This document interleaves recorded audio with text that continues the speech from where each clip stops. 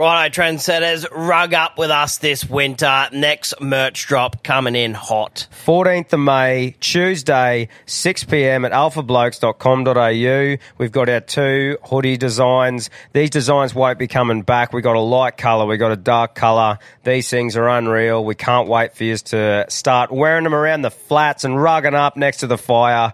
6 p.m, Tuesday, 14th of May. Don't miss out. Call them what you want, knee knockers, golden nuggets, thigh slappers, but our friends at Manscaped refer to them as the boys. Not every man has children, but every man is responsible for their 2 boys below the waist. When your little guys have more hair than they need, trust Manscaped for all your grooming dreams. Boys need love too, so join the 10 million men worldwide who trust Manscaped by going to manscaped.com and using the code ALPHABLOKES for 20% off plus free shipping. You heard it here first. The boys are back in town. Every man knows how scary it can get when you're going for the close shave below the waist. That's why I trust Manscaped for all my sensitive areas. Introducing the Lawnmower family, including the Lawnmower Pro 3.0 Plus and the 4.0 Pro and the 5.0 Ultra. Get 20% off plus free shipping with the code ALPHABLOKES at manscaped.com. That's 20% off plus free shipping with the code ALPHABLOKES at manscaped.com. For the best your boys have ever looked, trust Manscaped. G'day, legends. Got a bit of a bonus episode here for you today. While we were down in Brisbane a few weeks ago, we got a fella on the show by the name of Willie Stolk. Now, Willie's an ex-professional skier, a cannabis enthusiast and activist, an entrepreneur. He's done some pretty wild and wacky things in his life. He's partied at the Playboy Mansion and met Hugh Hefner. He's directed pornos.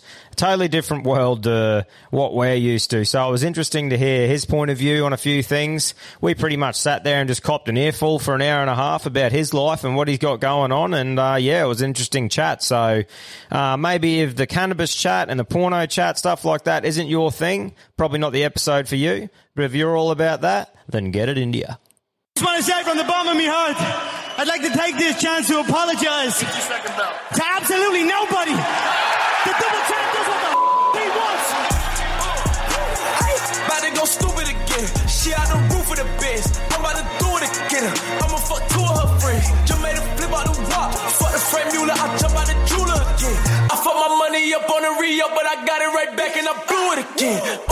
Hey, bag full of bricks. Bag selling nicks like you. Welcome back to another episode of the Alpha Blokes podcast. The boys are on tour. We are. Where are we, bruh? Mate, we're in the Gypsy Tales studio today, and Willie Stolk. The big fella. Pleasure to meet you guys. What's going on? Mate, fucking... How are you? You made the big track down from Gladstone? Yeah, the old 7 hours south of here. Yeah. Yeah, made the big track up. That's right. Down. All over the place. Been a big night last night. That's right. Yeah, mate, we've been pretty keen to get you on for a while, eh? We've been sort of chatting and watching you on the socials and stuff like that. We've actually heard the podcast we both listened to that you did in this studio with Jace. Yeah, that was the second one we did. The first one, the audio fucked up. Yeah. I think we smoked a couple of hooters that day and, he probably pressed the wrong button. I think that was before we had the homeboy over here. D-Rock. Yeah. Vaynerchuk and what's Rogan's offsider? Jamie. Yeah. Young Jamie, right? Little Jamie in today. Mate. Little Jamie. Little Jamie and Young Jamie. Yeah, that's it. Fair enough. Brother, what have you been up to? Just been cruising. I'm on bail at the moment for this year's kind of cannabis publicity stunt. We've been doing that for the last probably about six years or something like that. Yep. It's called Who Are We Hurting? It's like a kind of a big campaign to try and get cannabis legalized in Australia. Yep. So we projected a whole bunch of weed leaves and the Who Are We Hiding sign and a big cannabis leaf on the side of the Sydney Opera House. I proceeded to get arrested with my other friend, got locked up for 6 hours, and then got out on bail. I had to report into the cop station 3 times a week for about 2 months until my lawyer could take it to the magistrate and apply for the bail to be, the restrictions to be, kind of lifted and yada yada bullshit. Yeah. And then now, I'm in the process of kind of working on a couple more brands and, a couple of TV shows and just been cruising, going to the gym and surfing. And it's been a long 2.5 years being stuck in Australia. As Yep. before, obviously, my last career, I was constantly traveling. Yep. And obviously, normally, because we got businesses in California and stuff like that, and now looking into businesses in Europe, I'm looking to travel again. But until I get off bail, I'm kind of potentially stuck here. I may be able to get around it. I'm working on that. Yeah. Because I need like a reason to leave. It's like a business reason or something like that. So where you base yourself now? I'm based between here and Sydney, on the Gold Coast and in Sydney. My family recently sold their apartment in Sydney that I was always kind of staying at back and forth. Yep. But normally it's like between here, Sydney, and probably California. Yep. Mammoth Lakes. That's where we own our. That's where we own our cannabis dispensary that I opened with my my colleague Corey Zyler, who we used to compete on the Freeride World Tour together. Yep. We've had that for about, I think, just on 2.5 years now. It's right at the bottom of Yosemite National Park in a place called Lee Vining. Oh, nice. And yeah, so just cruising and surfing and partying a little bit, getting kicked out of parties, being a drunken mess sometimes, and just trying to get a bit more on the straight and narrow. So you went to that sex bar the other week, did you? Yeah, that was an interesting day. Yep. I don't remember much of that, so that was an adventure. Yeah. My alter ego is called Felicia, so bye Felicia.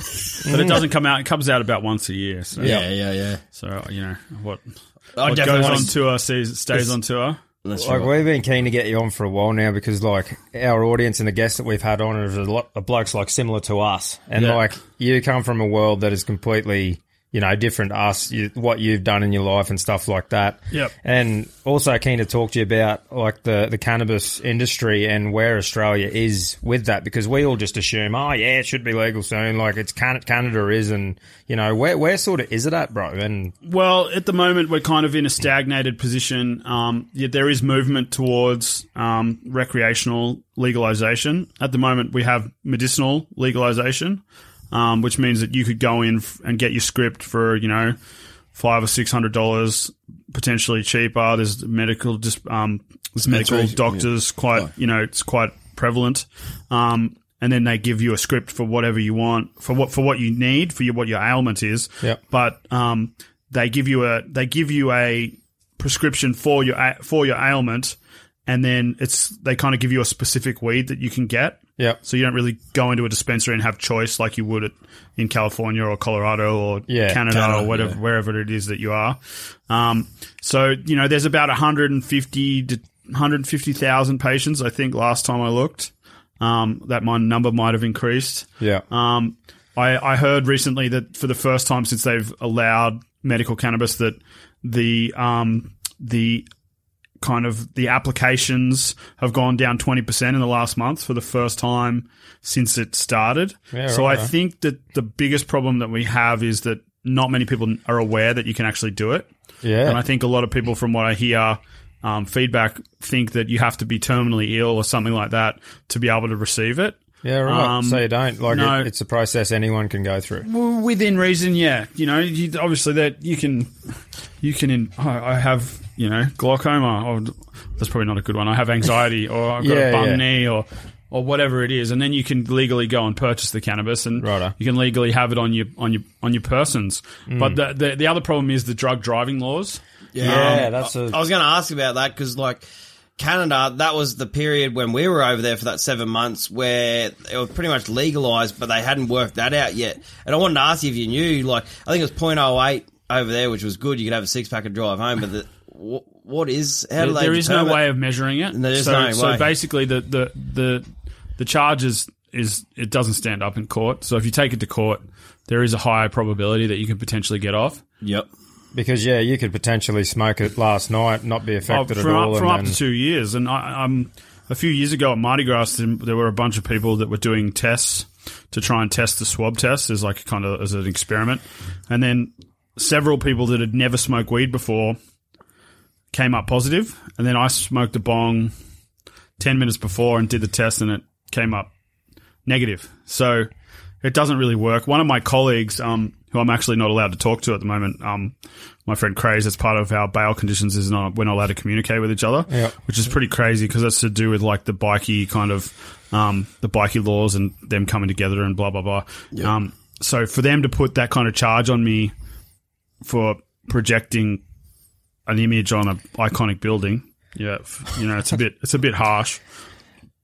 But anyways, Craze, he got done out the front of his house. He was just moving his car, and he had a security company, and he went to court. He pled guilty because his lawyer told him that if he pled guilty, then he'd be able to apply for a work license. Okay, so he pled guilty, applied for a work license.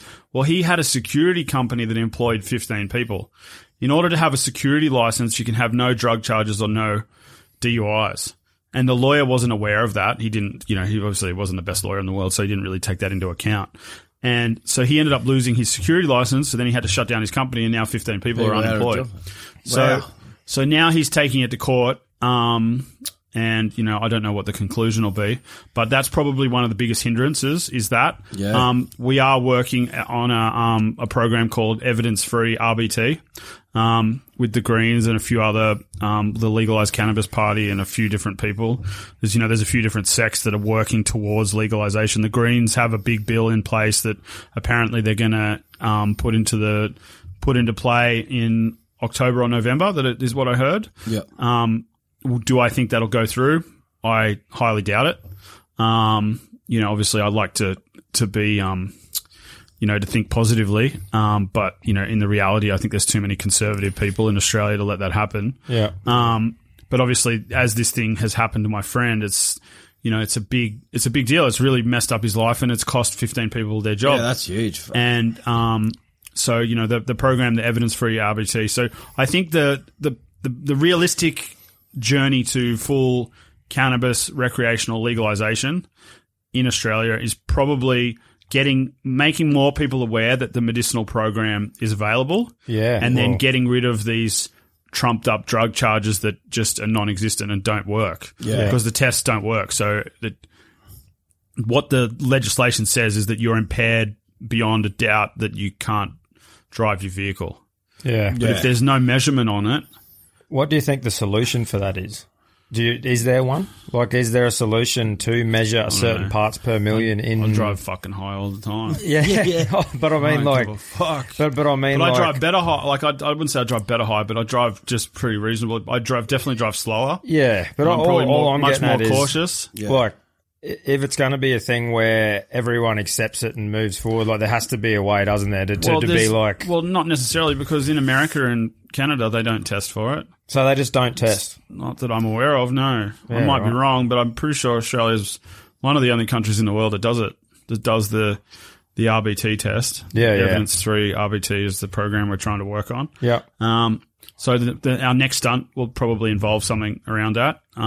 With the stunt thing too, like, as in, like, obviously you're doing that to make noise, right, and make people aware. People aware of what you're doing. Yeah. Surely he expected a big backlash from projecting that onto the fucking Of course. It is what it is, and it's good for business. It is good for business. You guys are aware of it. We got on the news, blah, blah, blah. Yeah. The Daily Telegraph, this, that, blah. And that was the point. But when they arrested us, they actually confiscated all the footage. Okay. And so this is the first time we've been arrested. Last year we took ScoMo. To 3 fake pounds of weed of cannabis at Ft.Willy house. Yeah. The year before that, we built a. So the year before that, the year before that, we put out. Oh, was that 2019? I think it was 2000. Yeah, it was 2019. We built a 27 foot high cannabis Christmas tree, and we put it in where the Christmas tree goes in Martin Place in Sydney on 420. Obviously, all this has happened on 420. And then the year before that, we put 100 fake cannabis plants all through Sydney. And then originally, the first one we did, or the first proper one we did one before. The first one we actually flew. We made a big sign that said "Happy Birthday Weed," and we flew it up into with giant helium balloons. Yeah, and we ended up having CASA call us, and because we blocked one of the flight paths for the airport. Oh no! And the cops came and and I'm there in a bong outfit, in a super bong outfit, and the cops came and confiscated. Blah blah blah. Fucking hell! But we didn't get arrested for that. And then the first big one we did was we created a fake cannabis grow room. in the middle of King's Cross, like right. Obviously, I'll give you guys all the footage that you can like link to or put it in whatever. And so when we did that, we had the grow room and it said, "Who are we hurting?" It was right down on William Street, just about 100 meters down from where the Coke sign is. And it was like a kind of like an art thing. And anyway, so when we first did it, we didn't know what was going to happen. This is the first time we've ever kind of done any kind of big level, high level stunt like this. And so I was working on a TV show at the moment, and we went back to my house because we set it up at about midnight, 1 o'clock, and I was with my chick at the time. I dropped her off, went back to my house with Craze. And then it's about 5 and 6 in the morning. He's like hitting me. And he's like, I'm like, I need to sleep for an hour. So I need to anyways, we ended up getting, he wakes up and he's got like 10 missed phone calls. And it's only like 6:30, 7 o'clock in the morning at this time, probably about 7 a.m. And, it's the owner of the shop that we rented. And he said, you got to come now. You got to come now. You got to come now. So we go there and we go on the other side of William Street and we're looking across the highway. And there's like probably about 8 or 9 cops there and like 5 news crews. Channel 7, Channel 9, Channel 10, ABC, blah, blah, blah. So we Rochambeau who's going to go have to deal with this and open the thing. Anyways, I won, so I didn't have to do it. But he goes over and we didn't know whether we were going to get arrested or like better that he gets, because then I have the footage. Because when we both got arrested, all the other people in the crew, they're on the out, they kind of know what's going on, but they're not like seasoned veterans where there's a system we have, like we plug everything in, we do the upload into the cloud, then everything gets, put into a drive and then the editor starts editing it to put out the press releases at like, before the beginning of the news day at 6 in the morning. Yeah. Do you know what I mean? Or and then we send it out to all the press, we do the big press release and blah, blah, blah. And normally what happens is once one article goes, then everybody, the Bragg, Life Without Andy, Boss Hunting, the Daily Telegraph, all that, they start, and then Channel 7 and Channel 9 and et cetera, et cetera. So, we've led a pretty kind of, big attack on, on the powers that be to try and legalize it. This one potentially probably could have been the most high profile one, but when we got arrested, they confiscated a bunch of our footage. And then, my mate didn't sign the bail papers and I got let out. And so I ran back from the Chinatown cop shop and ran back to, my hotel room because we got kicked out of the Hyatt. We were staying at the Hyatt right next to, where the Opera House is. Yep. And so we had 3 different, I don't know if I'm allowed to, I could get done for contempt of court for saying this, but whatever, who gives a fuck. So that we've had 3 different laser projectors and there's these things called, what the fuck are they called? But there's these little laser boxes and they're fucking amazing. They're amazing. And so we had one set up in the room, I was down near the, International Cruise Terminal, and then we had another one projecting on the Harbour Bridge. Now, my friend had been there about a month before to kind of test the lasers to see because we measured it out and it was ironically about 420 meters between the laser and the point. And so he got done by the caretaker and they, blah, blah, blah, and he got a warning. So under the Crown law, the Opera House is the only building in Australia that's registered as a commercial trademark. Yeah, right. So I have another friend as an example. He has a jet flyboarding, with with the water coming out the back. So he has a flyboarding company. He does, shout out to Richie. He does shows all over Australia, and he had a photo on his website as an advertisement, and he was doing a paid show out the front of the Sydney Luna Park. Yep. And then in the background is the Sydney Harbour Bridge and then the Opera House. Well, he got sent a letter of a cease and desist letter from the Australian government because the Opera House is pictured in the back of the photo and he was using it for commercial use. Oh. So I got charged under a similar law in that act, if that makes sense. So the charge is distributing, i.e. just like distributing like flyers or whatever, or advertising on the premises of the Sydney Opera House. With something like that, bro, surely they're just going to try and drill you with any sort of thing they can get, won't they? Well, my brother's a lawyer, and obviously I'm represented by Mark Davies, who just got all the climate activists off. He got the Friendly Geordies off. He's he used to be a famous journalist, and his partner is Nick Xenophon, who was a senator from from Adelaide, South Australia. So they've kind of formed this coalition, Sydney Criminal Lawyers, and they represent a lot of mischief-making people like myself and celebrity people and blah, blah, blah. And they're quite good at, sticking it to the man. So I'll probably get off, but what I'm facing is about a $1,250 fine. But what really can affect me is it comes with a criminal charge. Yeah. And that's the travel part. Yeah, that's the travel part. And I'm not worried about traveling. I need to be able to go back to America. I already own 3 businesses there. Yeah. We're launching our next business in about 3 weeks, which is called Byron-based CBD. Yep. And so I need to go back to the States. I've got an agent there. I know I've got family there I haven't seen in 3 years. Obviously, COVID, blah, blah, blah. So that's really critical to my kind of future. I have a Dutch passport, so I can always go to Europe and live in Europe. I'm not really worried about Japan, whatever. Yeah. America's like one of the only countries other than Canada. And I already lived in Canada for 6 years, so I'm not really, that fussed about Canada. Obviously, I love Canada, but America's very critical to... That's the center of my world. Yeah. You know what I mean? All the TV stuff, all the ski stuff, all the cannabis stuff, it all kind of relates all around California. And obviously I've grown up there a lot of my life. So steering to that, bro, can you take us into some other ventures you got going on in America? Like you were just saying, then you rattled a few off. Yeah, like what other stuff so we opened the weed dispensary. I kind of invested in a company that I kind of helped found called Inspired Paws. It's a CBD company for pets, with a friend of mine who's a famous ski filmmaker named Eric Iberg. That's huge now, isn't it? Like, it's in the process. Getting your cats off anxiety or whatever. Yeah, it's really good for Dope them. 'em up. It's a process starting all these brands, because we've had limited capital, so we're about to do a big money raise for a bunch of money, and then that'll take it to the next level. Like at the moment, it's been kind of like my funds or, family funds or, just investments of 50 or 100 here, and we've probably spent, a fair amount of money to get everything kind of set up. And then, we had a vape company, called Fully Lit. Then they made, we had 3 different This is the flavors. cannabis one or No, it was just nicotine. Yeah. That would have been massive, but then they made it illegal here. Yeah. And I had a friend of a friend get done and he had to pay like a 30 grand fine and, like, full on, like... Because I know you can get a medicinal card or something and then put it into the bigger vapes. Yeah. I think the boys were getting that sort of stuff. It's just Australia's a fucking nanny state. Yeah. It's like, fuck off. I want to do what I want. Within reason, like, I understand drink driving. I understand, blokes certain cracked out of their basically mind. normal stuff. But, like, man, if what I do in my own house, like, if it doesn't affect anyone, like, who gives a fuck? Yeah.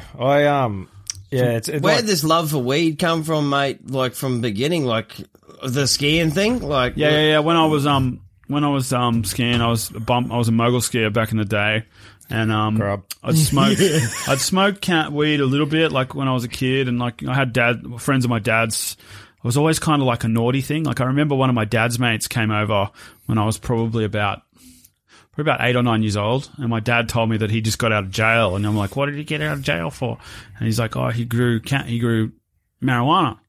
And I was like, oh, what's marijuana? Yeah. And, my dad's an OG. He knows a lot of people. He's friends with Michael Hutchins, and my uncle's the drummer for AC/DC on my mum's side, and blah, they're wild hippies. My dad lived in the 70s and went skiing. Yeah, my parents are pretty free-thinking people, but it was always kind of like a little bit, I wouldn't say, it was kind of frowned upon. It was kind of like the naughty lettuce, you know what I mean? I didn't really see it around me, and then I think I smoked weed a couple of times in like grade 7, and then I moved to, I went to Whistler when I was 14 or 15 after I'd been living in France for a year, and I went to summer camp there, and a kid named Stephen Thomas, who ended up becoming one of the bigger pro skiers in the world, he used to have little dreadlocks, and I still remember being at the fucking Vancouver airport, like fresh-eyed, and it's like I'm 15 and I'm like going to this summer camp for the first time that I've known about, and I'm like, this is fucking sick. And he comes up to me with his little ratty dreadlocks. He's like,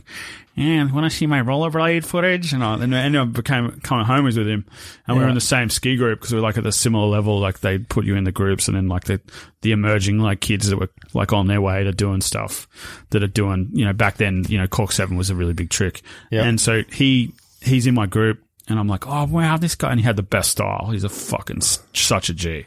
Such a fucking G. Yeah. And So if anyone out there gets to go check out Stephen Thomas Level 1, long story short segment, one of the best segments ever, ski segments. Anyway, so I was with him and we went to the High North Hotel. There's another summer camp because I was at SMS. So it was a bit more clean cut and I was still skiing moguls then because my dad was like, because I really wanted to go to the Olympics when I was a little kid. Yeah. And this is kind of what ruined that kind of whole dream, this one moment. And we went into the it was on a down day. It was pissing down with rain and we went to the High North Hotel. We bought an 8th off the block in Whistler, like 15, like little fucking hobbit kids. And they made an apple bong. And we smoked we sat there for about 3 hours and we smoked the whole 8th through the apple bong. And then Stefan ate the apple. And I've never seen someone, I was so high. He looked at his little dreadlocks and his little ratty eyes. It was very, very funny. And after that, kind of, it was a downhill slope. Yeah. After that, I kind of became, a pothead. And I think there was a couple of cats that were very influential in the ski world, Mikhail Deschno and Tanner Hall. And I remember Royalty was my favourite ski movie that ever came out, and it was made by the gentleman who I started this, or who co-owns the Inspired Paws company. It was called Royalty, and Mikhail Deschno had a segment in it, and it was like to like Rastafarian music, and he's smoking mad hooters in his between the phases and just doing like drawbacks and like a big blunt, and I was like, and he had little dreadlocks, and I was like, wow. And after that, I was like,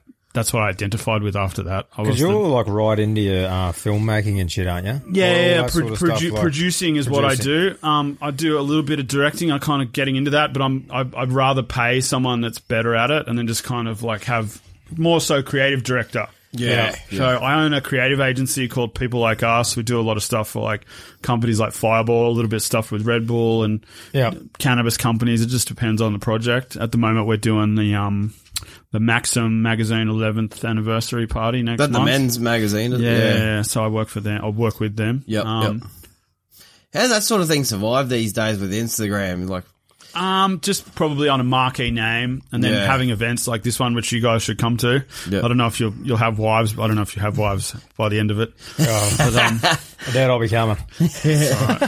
No, nothing wrong with mate. We'll find a blind one and then find out what a guide dog eats and hook him up. No, man, it's pretty like hearing your story a couple of times, like on different things before about like where you've been and what you've done, like even getting into like directing pornos and shit. How the fuck do you get into that? Well, originally I used to run a men's magazine called Apollo with one of my friends, and I actually met him he was a doctor, and obviously I can't mention his name. Yeah. But I met him on the Style Life forum, and Style Life was the forum that, I don't know if you guys ever got into forums, but forums back in the day. Only when something went wrong with a car or jet ski. With the shit. And the one that I grew up on the most was newschoolers.com, which is like a ski one. I've been on that for 15. I still check that almost every day. Yep. It's in skateboarding, it's Slap magazine. Slap forums. You've probably heard of that before. Yep. And then back in the day, there was also snowboard.com. Great place to pick up chicks. It was like snowboard profiles remember MySpace? Yep. Fuck, man, I got so many roots off that fucking platform. It was amazing. You used to be able to search. You used to be able to search within 30 kilometers of where you were going. So I'd go somewhere on a ski trip for like a sponsor or a film trip, and I just have the same. I still use the same method now. It's just a fucking cut and paste, and just message 30 fucking chicks. 10 will write back. You'll fuck 3 of them. Every single city around the world. Yeah. Now with Instagram, you kind of got to you got to do a bit more work and it's kind of. You're not a Tinder operator? No, I don't like Tinder. No, it's not really my. Seeking.com is a new one that I'm endeavoring to. I haven't gone there yet, but like once I make a bunch more money, fuck, I'll just pay him to leave, like Charlie Sheen said. What was the question again? Directing porn. Oh, directing porn. Yeah, sorry. I apologize. There's so much random bullshit that I've done. So I met this dude on the Style Life forum, which was the forum for the game. You remember the book, The Game, that Neil Strauss wrote about the mystery method and stuff like that? It's like a pickup book, and it started in about 2008, 2009, 2010. It started this big pickup movement, and I went on there and I found this. I met these wingman to go hang out and go pick up girls with and learn sarging, as they called it. You know what I mean? What do they call it? Sarging. Mm-hmm. Yeah, right. It's named after some PUA guy's fucking cat or some shit like that. And I was like, I love women, right? Obviously, it's very prominent, the Playboy lifestyle bullshit. Yeah. And obviously, I wanted to hone the craft, you know? Yeah. And I was traveling around the world. And so I met this guy and we hit it off, and we ended up going to the Playboy Mansion together. And we went there, and it was Venetian masquerade ball. And we took masks that were in the shape of Hugh Hefner. Yep. And I had a flashing badge that said a dingo stole my baby. And all this shit happened. I hooked up with Miss October. I got blacked out drunk, woke up in a hedge in the back behind the game. Like, all sorts of crazy shit happened. Was Hugh still alive then? Yeah, I met him. Yeah, I went twice. I met him twice, 2 different times. True. He's a fucking G. So my ex-girlfriend used to be I had a porn star girlfriend that I met in Canada, and she ended up she was the 2011 Penthouse Pet of the Year for Australia. Yeah. She's living with my family. Anyways, that's another, we'll go there after. So this is like the timeline. So we ended up going to the Playboy Mansion. Then Ralph Magazine wrote an article about us, a 4-page article that my mate wrote. And then after that, we ended up starting this men's magazine called Apollo. And it was like a high-end men's mag, kind of like GQ. Through that, I started interacting with another filmmaker friend of mine, and I became friends with Kiki Vitas. And Kiki Vitas was the first, I wouldn't say the first, but at the time, she was one of the biggest, probably top 5 biggest porn stars in the world. She won the AVN Rookie of the Year. She's a boss, and she had a company that was doing porn as a porn agent. So she was repping people that you could pay to shoot porn. So I started this company. It was going to be called Jasmine Honeys, and we were going to shoot high-end porn for couples, full sensual. And we ended up, I only directed probably about 3 or 4 different scenes, and then it just ended up costing too much money, and then a lot of the girls weren't like. Now their OnlyFans, there's a lot more chicks that are doing that kind of stuff. Bro, what was that like? Do you have to be like, a bit harder, mate? Get into it. Or move your leg, bro. Fuck, you want the X-rated version? Yeah. Oh, dude, I just wouldn't know what it's like. Like, as in fucking, as if we're ever gonna. Well, I shot a scene between her and Mishka Venta, and one of them came to the set. Now she was she'd put on a bit of, she kind of catfished us a little bit. She'd put on a bit of love, and that wasn't Kiki, so I'm not going to mention the other girl's name because that'd just be mean. Yeah. But anyway, so we're in the scene. We ended up hiring this big mansion in like Broadbeach Waters or something. Now, technically in Australia, if you're not a couple, it's illegal to shoot porn unless it's shot in Canberra. So they were shooting the day before, because we got it for 3 days, and they were shooting out near the pool, and someone called the cops and they got kicked out of the Airbnb. So we ended up going to this guy named Carter's house, and Carter was a juggalo. Do you know what juggalo is? You know, like Insane Clown Posse? He was like an Aussie juggalo rapper. Interesting. Anyway, so that's another. So we go to his house. Holy. We ended up shooting we shoot the porno, and I rock up. I've never been on a porn star. I've dated porn stars. I've had a wild life, but this is kind of like the beginnings of kind of more what I'm doing now. Yeah. And there's certain subjects I can't necessarily talk about because of anonymity. Yep. So I walk into the new location, and they were shooting photos for fridge magnets. Remember when strippers used to do their fridge magnets and stuff? So they were shooting photos for that on a green screen or like black backdrop. And Kiki comes out, and she didn't have any pants on. She just had a little fucking landing strip, she was a redhead. She looks like Isla Fisher. And she comes out and she's like, Will, and she gives me a big cuddle, and I'm like, oh my, what the fuck? And I look down and I was like, just to double check I'm not like seeing things in my brain. And then anyways, we ended up going upstairs, and we start the scene, and I'm directing, and I'm reasonably kind of intuitive with this kind of stuff. Obviously I haven't been on porn sets before, but I've grown up around cameras. I've been shooting with some of the best filmers in the world for skiing and yada yada yada bullshit. You see it, and it's not fucking rocket science, right? And I'm sure to get really good at it, it's a process, but it's not out of my wheelhouse to be able to learn how to do that. So Kiki pulls out this fucking crystal glass double-sided dildo that was like thick, like a really nice bong, and it was like fucking like probably about 12 inches and it was curved.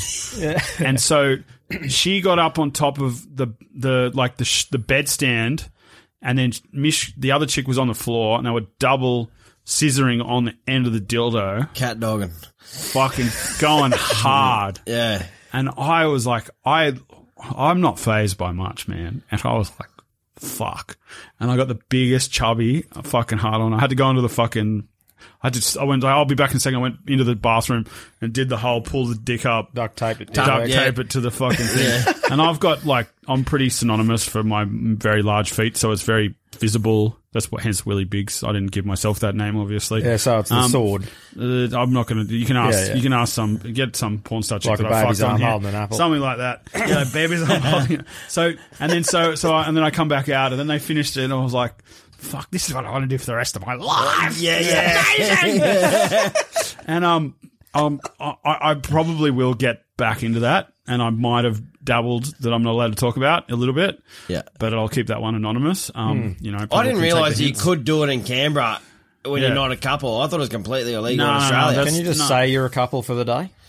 No, you don't. Oh. Or do you have to be like a registered couple? Dude, my homeboy, the Mr. Iconic, that's another dude you guys should... He's a big porn star. He's like one Australian porn star of the year, 2 years. Yeah. He's shot with 100 different chicks. So all these chicks are realising he was... And my other friend, Hayley, she was on MAFS. She's a porn star now. When she got off MAFS, she made I heard the rumour. She didn't tell me factually. But I heard she was making about 40 grand a week. Yeah. Look at these OnlyFans girls. And they're doing content with blokes, so that's sort of the same sort of thing. I'm so down with that shit. Like, fuck. I've shot 6 scenes. Don't tell anyone, even though I'm going to go on and tell on the biggest podcast in Australia and say it. I haven't put it out yet. Yeah, here. Fuck, it's amazing. It's so much fun. Yeah. Just POV porn. It's fucking so sick. And you get to fuck a really... I remember I shot one scene with a girl, and I'm like... And I probably won't put this out, so it doesn't actually matter. But I shot one scene. I go over to her house, and she's a pretty hot chick, and I'd already hooked up with her previously. She's quite a well-known porn star. And she's like, comes over. She's like, yeah, come over. Go to her house. There's no one there. Coming to fix Smoking your sink. bongs. I'm coming to fix the sink. We smoked some bongs. Shot a video of her giving me a blowjob while smoking a bong, which I really want to publish because it's fucking awesome. And then we shot in a scene, and then we smoked some more bongs, and then we shot another scene, and she's like, oh, bye. I just get my car, and I'm like, fuck, that was awesome. Less. So what, are you still doing that now? Still shooting pornos and shit? I have been doing it on the side, just kind of like all around. Yeah. But would you consider a porno just rooting and getting your iPhone and being like, what? Is that a porno? Or are you set up with the lights? Well, I've got the lights and everything, but from what I've been told, normally I shoot everything with Reds or with high, really high-end camera equipment, all the content, TV, blah, blah, blah, all the stuff that I put on my YouTube and do for brands and stuff like that. But apparently the amateur stuff resonates more. Yeah, apparently that's huge at the moment. So, was that like people being able to relate to it more or something? Yeah, I guess so. I guess amateur, it's probably, I don't know, it's depends on what your fetish is, I guess. Some people like feet. Bro, can you explain the feet thing? I fucking hate feet, so I don't know. Fuck's sake. Would you... Jamie, do you into feet? No, we asked you last... No feet. Someone fucking reach out about the foot thing. He looks like a finger guy. Yeah, for sure. Or a knee man. Just get roasted in the corner. Yeah, but it's wild, eh? We went through that with Jace, man. We had a look at Googled up the feet thing, trying to figure it out. Fucks me, man. It's pretty wild, people though. Are pretty... What's some of the weirdest fetishes that you've seen that has spun you the fuck out? One of my other friends who will remain anonymous is a reality TV show guy, and if I told you who he is, you might know him. I don't really watch television, even though I make fucking content and blah, blah, blah. We were driving to where the fuck was it? What's the fucking shithole town in the middle of fucking next to Brisbane? Where Okay. Logan, starts with T. No, further out. No idea. Toowoomba. Sorry to all the people in Toowoomba, but yeah, Toowoomba's a fucking shitole. Yeah, I agree. And so if you want to kill me, you'll come find me. Now, so we were on our way out to Toowoomba for the Freestyle Kings, the FMX show. Yep. And I've got a bunch of influencers, and they gave us a bus and shit. And we picked up a bunch of people, and we, smoking weed and getting on it and driving out there. And my homie, he was friends with my ex-girlfriend, and he just was randomly, he goes, oh, look at this. And there's a video of this quite famous girl I know getting pissed on, and she's like all about it. She's like fucking Just like loving the golden it's like shower. you know the dog in the fucking in the hose. She was like full doing laps in it, and I was like, Wow. like, what the fuck? Like, I was like, almost crashed the bus. I'm like, don't fucking show me that shit. It's like, I fucking love it, cunt. She wouldn't like what mine's like today. I haven't drank any water. I could piss through styrofoam at the moment. It's like fluoride. So tell me, are you a Voldemort kind of guy? Are you like a blow darter? Nah, mate. Cam and I have witnessed a blow dart live, and Fair few look, not our live. thing. No, not a, like. Hey, if you like the dart, then go for it. But we're I not think dart female guys. to male, it probably could be accepted, but we've only seen it male to male. Fucking boys on tour. Yeah, boys That's on 2 tour. days old in the dorm room. You roll in and go, wow. Okay. The boys are in the This is- trenches. Yeah. Yeah, getting a bit wild, and you go, right, this is where we're at. A couple of loose units, and off you go, moving on. But Yeah, that's why people are into some weird I like shit. partying with chicks, not dudes. Yeah. Yeah, well, that does make sense. That does make sense. What are some of the best like parties? Like, because obviously you've been in that scene for a while, right? Mm-hmm. How old are you now? 30? 35. 35, Just and you're still hooking in in. the prime. So, like, you've had a lot of years I'm in the prime experience now. in It's America like I'm and that. getting my shit together. I'm like, fuck, I'd always date, like, the fucking, the 7s and 8s and the 9, like, the kind of the 9s. It's like, whatever, you don't give a fuck, you just keep fucking strippers and porn stars. But then when you get, like, a really hot one, I'm a pussy and I fall in love too easy. And so, like, now I'm becoming a bit more, like, not so much of a bitch, a bit more like Andrew Tate, a little bit more like fuck off. And it works way better. Yeah. Like, you know, when you got a fucking chick that looks like she could melt ice, and she got the pussy that tastes like French vanilla ice cream. It's fucking pretty addictive, man. And I'm not addicted. I do coke occasionally. I like smoking weed, but I don't smoke all the time. I smoke sporadically, unless it's more of a social thing. We just went to the Australian Cannabis Cup probably about last week, or it was 2 weeks ago or something like that. Cannabis Cup? Yeah, that was pretty rad. Is that who can pull the most cones in a minute or No, something? they did do that back in the day. There was a skate. Before the hot dog eating contest. There was a skate magazine called Big Brother, which was the pre Jackass. So they're the guy. That's what Jackass came from. Okay. There's a movie called The Day the World Ended. It's about Steve Rocco, and he started World Industries, and then he also started Big Brother magazine, and that's who Jeff Tremaine worked for. That's how Johnny Knoxville came up. They printed an article about how to commit suicide, and then they did all sorts of controversial shit. He ended up. Rocco ended up selling it to Larry Flint, you know, like Hustler magazine, kind of thing, and so that was they did a bong smoking Olympics back in the day in like '96 or some shit. I've never seen it again, but the Cannabis Cup comes from like High Times, and they've been doing it for years and years and years in California. Right. And people bring their best strains, and then people vote on them. How it worked in Australia, it's very underground. They pick an anonymous place, and then they tell you like the day before. You know, and it's really only the heads in the community, or it's kind of out in like the northern New, sort of shit. Northern New South Wales kind of hippie vibe. And people bring they have a flower category, so there's about 20 different strains of weed, and then they have a dab and wax category, so that's like hash and wax and dabs, and so you pick your favorite 3 weed strains and your favorite 2 hashes based off the smell and the touch. They put them on plates all around in a big circle, and then you kind of like look at them and you're like, I like that one, and then they'll give you a little bit to smoke, and you smoke it, and then you vote on what your favorite one is. Bro, what's the dab thing? What's going on there? Are you a fan of the dab? Yeah, I like dabs. I don't like partake in it like very often. I don't have a dab rig or anything like that. Yeah. But this company that I kind of work with, that Craze, that I do the things with, our mate Richie, he owns a bong and dab rig company called 710 at 420. So they sponsor a lot of stuff that we do. So if you need a dab rig, check them out. Obviously, when I go to events like that, I'll have a dab. You know, moon rocks, they're pretty fucking gnarly. I love edibles. I do that a lot. My mum now makes edibles for me, which is pretty rad. Shout out to mum. Yeah.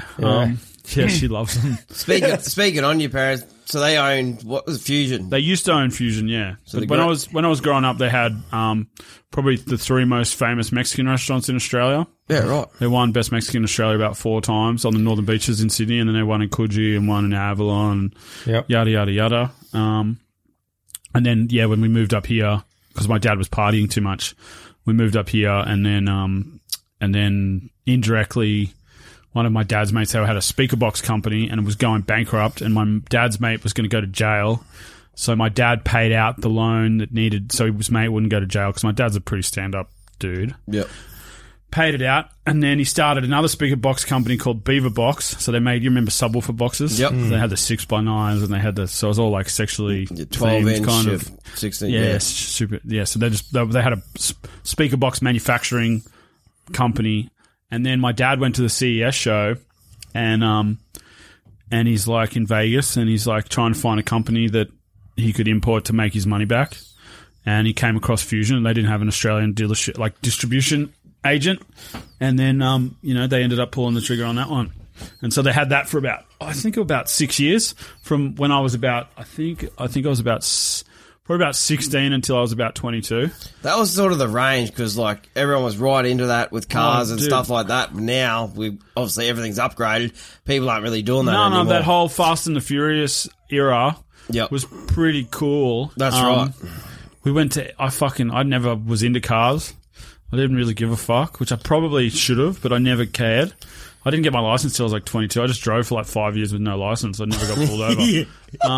And just had some shitbox car, you know. Yeah, but I never gave a fuck. It just wasn't really what I was into. I cared about skiing and pussy and getting drunk. I didn't even do cocaine back then. I didn't touch cocaine until I think I did it once when I was like 14 or 15, and we went surfing, and that was once. Good day on the water. Then, it was pretty. I just remember being like charged and like, but yeah, then they did Fusion for about 6 or 7 years, and it was really fun. We sponsored the Krusty Tour. That's how I'm friends with Robbie Madison and nice. Robbie Adelberg and Seth Enslow back in the day, and the Metal Militia guys were on that first tour.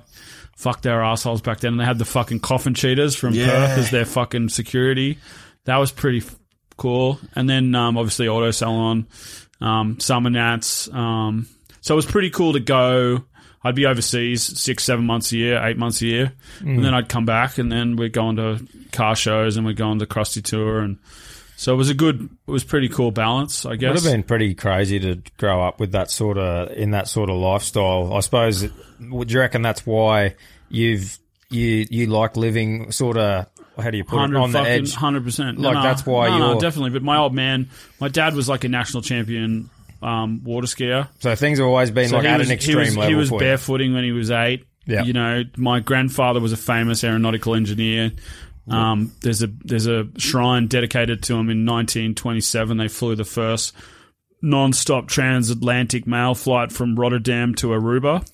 And the engine blew up, and he went out and fixed the engine while they were flying. And he got knighted by Queen Beatrix in Holland, who owns BP. She's one of the heads of the Illuminati group. And so I think that Cavalier. I never met my grandfather, but he had my dad when he was 53 on his third marriage, and they met in Irian Jaya, which is Java, at the end of World War II, just after World War II. And then they had my dad in 55 or whatever. So, and then my dad, they owned a water ski grounds. And then my grandfather, he kept getting pissed off that the bank of the river was getting all fucked with by the boats going past. So he invented a boat called the Stolk craft, which at the time was probably the most revolutionary boat hull that had ever been designed. And it had no wake. And so he ended up, he's a famous inventor, was on Beyond 2000 in the 1983, I think. And then all the public ferries in Hong Kong and Singapore Harbour were Stolk. Yep. And then blah, blah, blah. They ended up selling that. But you either have an inventing mind or you have a marketing mind. Very rare do you have both. Like Elon Musk, he's not out there selling his Teslas, you know. His brother created... Kimbo is actually the genius of the family. They say he created all the processes and all the structure and everything for the companies that they did together. Yep. So I think that cavalier attitude of thinking outside the box is probably pretty ingrained in me from the get-go. Do you do any business courses or anything, or just sort of learn from the family? Learn from the family, and then just read a lot of books. And obviously, I've had a lot of big sponsors. I've been sponsored by Dragon. I've worked with Red Bull. Those connections. I've had big energy drink companies. I've ridden for big ski companies. So I've always been around the marketing of it. I think being around the Fusion and the Krusty Demons thing probably helped a lot as well. Yeah. But my dad, he's done everything. He had an excavator business. He had 3 Mexican restaurants. He had a ski shop before I was born. Yeah. He was importing Harleys for a long time. Then he was importing toy haulers. It's pretty crazy, like coming from like us. Say, like we just sort of grew up, and I suppose you could say a standard, just run of the mill. Like mum and dad had a job, and I suppose that's why it's family had interesting. businesses, real estate. Interesting talking to you about environment versus nurture. I think my attitude and cavalier take on the world was definitely very influenced from my upbringing. Yeah, it's like obviously my mate, as an example, my friend that I started that men's magazine with, that I went to the Playboy Mansion. His father was a doctor, and his grandfather was a doctor. Yeah, his brother became a vet. He became a doctor. So it's like, that's the same with lawyer families, banking families. It just is what it is, Not always all the time, but definitely, and I think it's definitely a big influence for sure. For example, like for me to start a company overseas, like where would you start with something like that? Well, that kind of happened because of partners. Partners. I helped set that up. We invested but for you yourself to go do that, you need that partner, don't you? Yeah, well, I could do it, but pretty much because I'm not a US resident, so I couldn't do it. So, what do they class that as? Like we're proprietary limited here. Is it LLC? It's an LLC. Yeah. So we have, I think, 2 or 3 different LLCs in the States. Yeah. And the gentleman that I opened that with is my friend Corey Zyler. We were on the Freeride World Tour together. We competed, and I actually met him during my friend Ian McIntosh introduced us. He was doing an interview for Eurosport at the bottom of the European Championships for slopestyle in Verbier, where I used to live. And I'm sitting behind him, and he had this big beard, and he was only like 17, and they called him old man because he looked really old, but it's only because he had like a big Fu Manchu beard when he was that age. And he's sitting and he's getting interviewed on Eurosport, and I'm in behind in the background smoking a joint and blowing big clouds. And he kept this cool. And anyways, he says to me, he's like, "Oh, I need some weed, blah, blah, blah." And Ian McIntosh came over and he's like, "Oh," he vouched for him. He's like, "Oh, can you get him some weed?" I'm like, yeah, I got weed. No worries, no worries. And I was living at the bottom of the valley in Le Charbes, and the gondola closes to go up to Verbier at like 6 o'clock. And I went home after that day, and I was like fucking really stoned, and I was like, got really high, and I was like, "Oh, fuck, I couldn't be fucked." I went to sleep.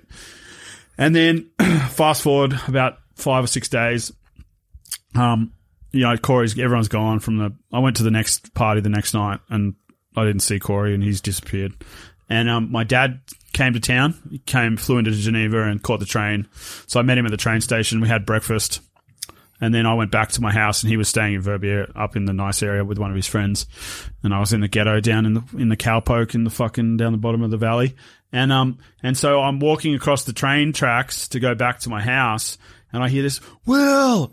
And I'm fucking turn around, and there's Corey with his ski bags and 2 other friends. And I was living in this big 1-bedroom place, and I was paying like 200 Swiss francs a week, and it was right above this big where they keep all the cows in the wintertime. It smelled like piss, but it was cheap, and it was fucking easy. And I just didn't give a fuck. And people come, so they come, and they're like, "Oh, we've been in fucking Austria.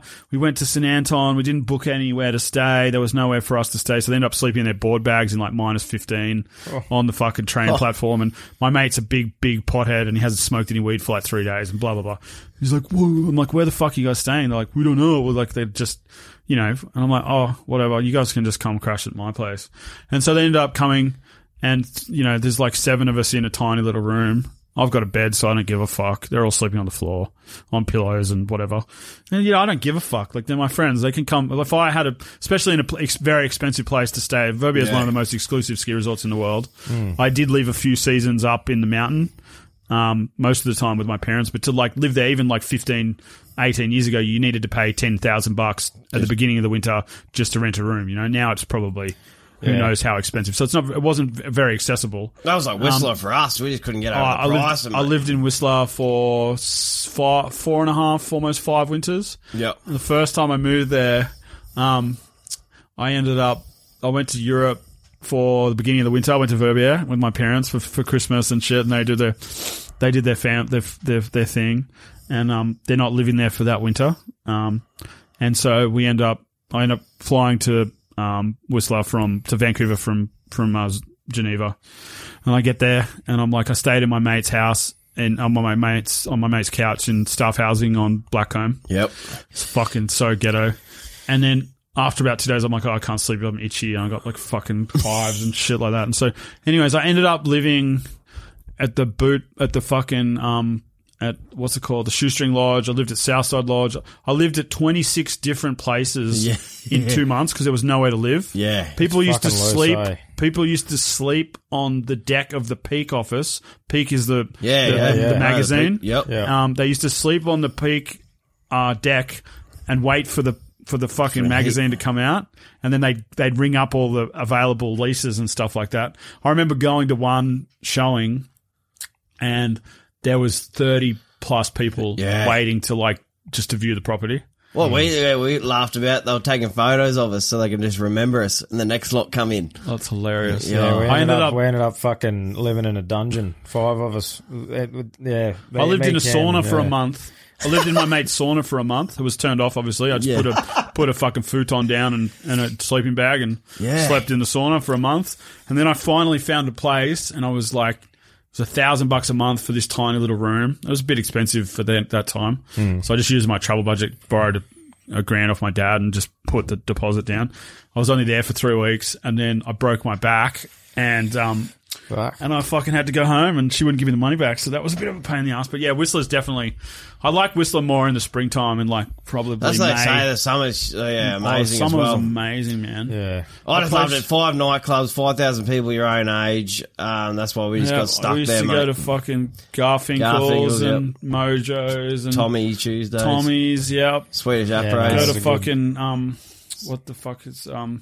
we're all Buffalo Bills and pick up MILFs. Longhorns at the bottom of the run there. Fuck yeah. My mate used to work at the Longhorn, and we used to go in there and fucking steal food. And I did a whole season. I broke my back, and I couldn't use my ski pass. And there was this fat drug dealer dude that I knew that kind of looked like me, and he had glasses. So I put my hair down and put his glasses on and took another new season photo, and I gave it to him for a blowjob from a hooker in Vancouver after I got out of the hospital with the broken back. Yeah. He's like, oh, I'll pay for a blowjob for you if you give me a pass. I'm like, fuck you, I haven't had sex in I've been lying in traction for 3 or fucking days. Didn't know if I was going to be able to walk again. And I'm like, fuck yeah. So anyways, I go back in the summertime, and I go back the next season, and he got caught in the summer using my pass, because you get the pass to you can go walking on the pass. You can't go skiing.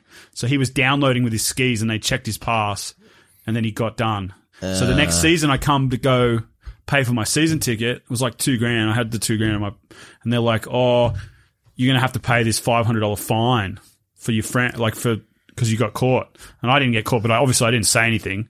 I'm like, fuck. So I didn't have the extra $500 at the time. So I'm like, no, fuck it. I went and bought a fucking pound, and I skied the whole season with no pass. Yeah, right. So the sniffle sneak on it was the sniffle sneak on Blackcomb, and we did the gondola at the bottom of the thing just opposite the Longhorn. Yeah, there was the sniffle, there was the little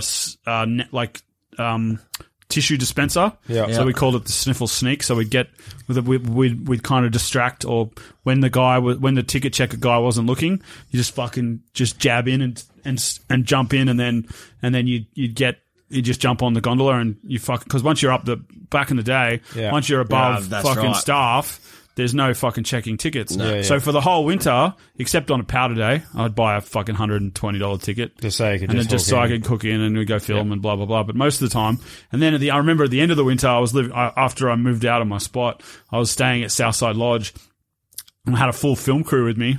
And, I went and met the Aussie lifty, like the Aussie checker. Yeah. I was like, hey bro, I'm a skier, blah, blah, blah. I'm here filming. He's like, I'm like, if I hook you up, will you can we come up? And he's like, yeah, no worries. And I just gave him a nug every morning. Just give him weed. Fuck yeah, those dudes are on $11.25 an hour like I was, bruh. You just do whatever. Oh, you were lifty, were you? Yeah, I was for a while. Nice. Just fucking, I was at the tube park. Yeah. I had another mate that worked at Boston Pizza.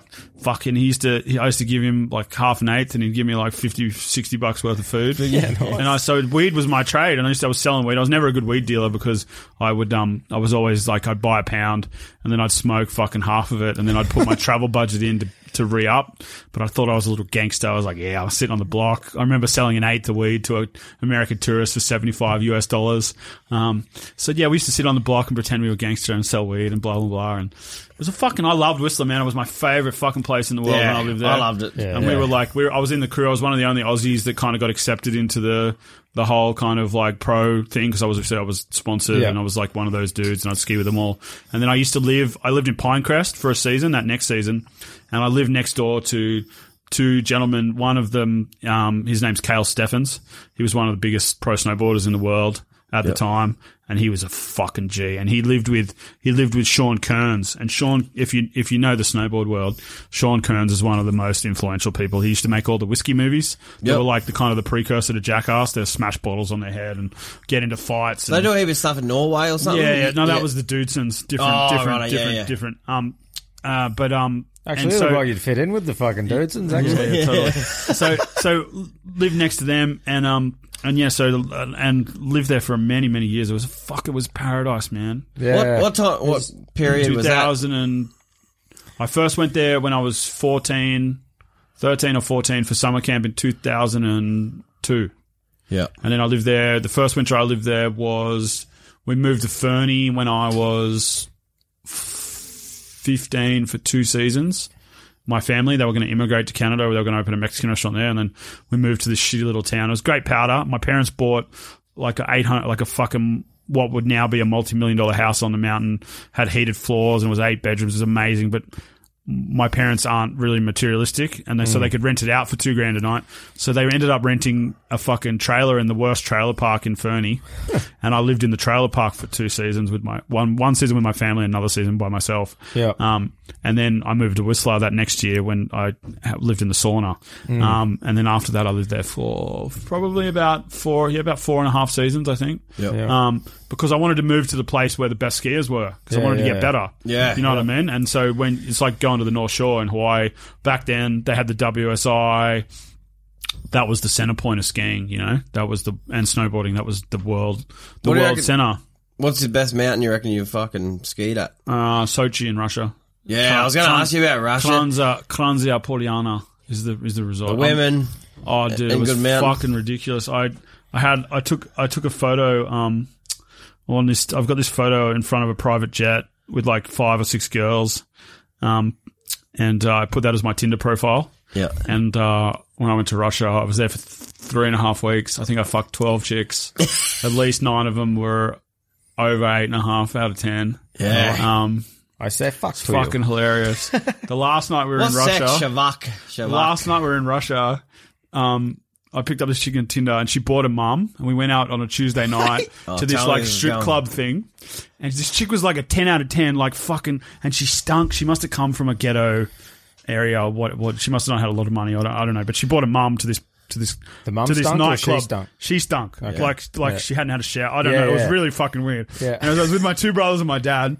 My dad's like, what the fuck? Anyways, whatever. We're drinking at this nightclub on a Tuesday night. It's like it's like a Coyote Ugly bar. Yeah. And then they're all through Moscow, and it's probably not the best place to go, but it was a Tuesday night, and we've got no fucking idea where we're going. And anyway, so she's trying to talk to me, and probably like, do you want to come to America? That's what she expects me to say. And my middle brother, I won't mention his name, goes, oh, she fucking stinks, but she's so hot. I'm like, yeah, fuck that. I'm not doing that. I've had enough fucking sex this week. And my other brother, I don't know I think he rooted a couple of, I'm pretty sure he did root it, but I don't think my middle brother did. And anyway, so, my little brother's like, oh, can I have a, and he's like, yeah. And I'm like, yeah, all right, whatever.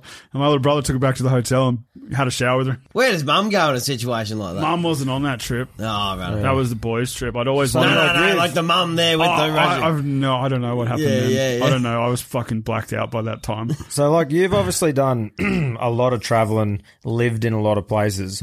Do you...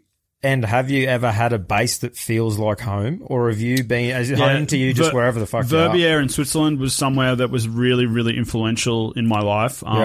My dad moved. My dad was obviously a water skier. In 1976, he did a season at Perisher, pulling T-bars on Mount Perisher. Yep. And he met a guy, obviously picked up skiing quite quickly.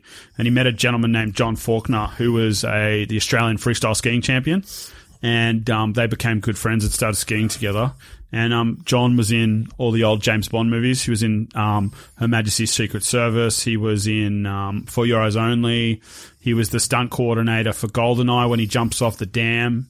It's a pretty famous guy, right? And so my dad moved there, and there was a crew of them called the Clombarn Kids, and they were the first expats from America that moved to the European Alps. Yep. And all of their photos came back and got published in Powder magazine. Mark Shapiro was the photographer, and then eventually after that, another guy named Ace Cavalli.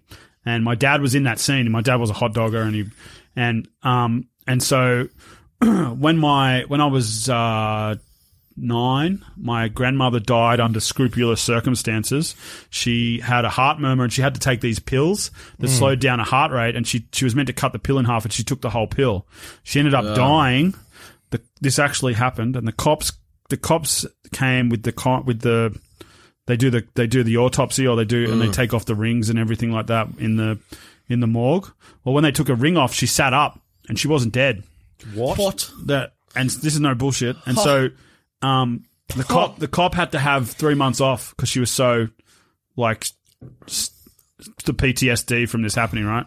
And so I remember my dad's a pretty heavy. My dad looks like a Viking overlord, right? And he doesn't cry.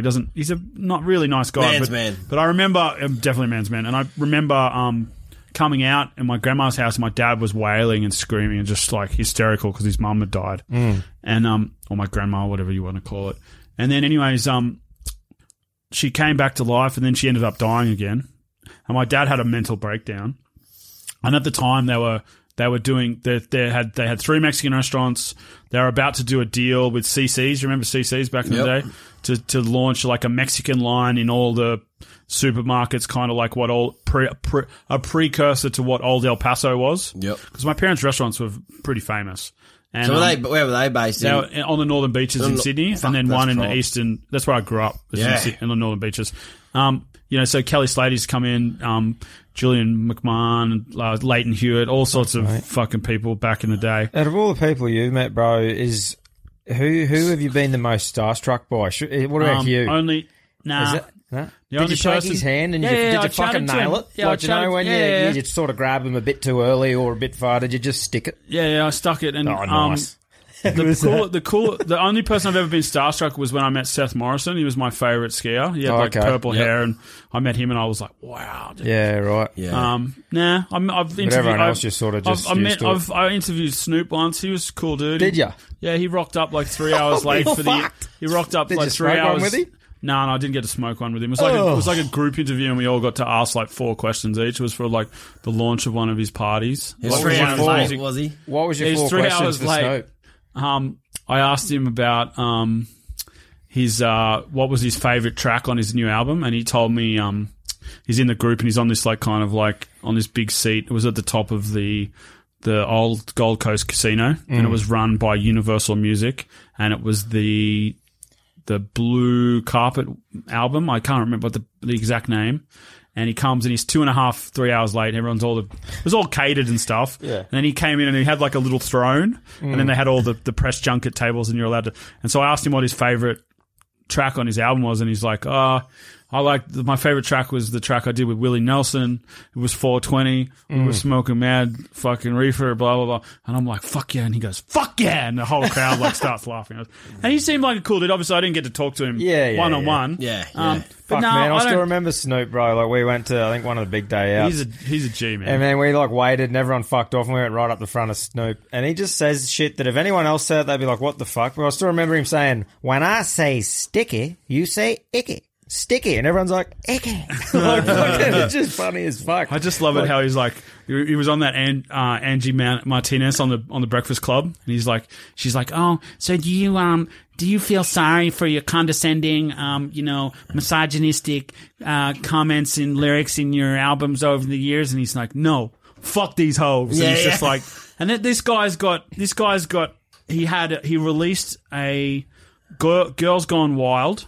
Then he started a child football league, and he was on, and he went to almost went to prison for murder. He killed someone, and then he got off. That's when he was on death row, bro. Yeah. This is before Tupac got shot, and he got off on self defense. But because he's always been that guy, people don't question it. But what people don't like is people don't like being duped.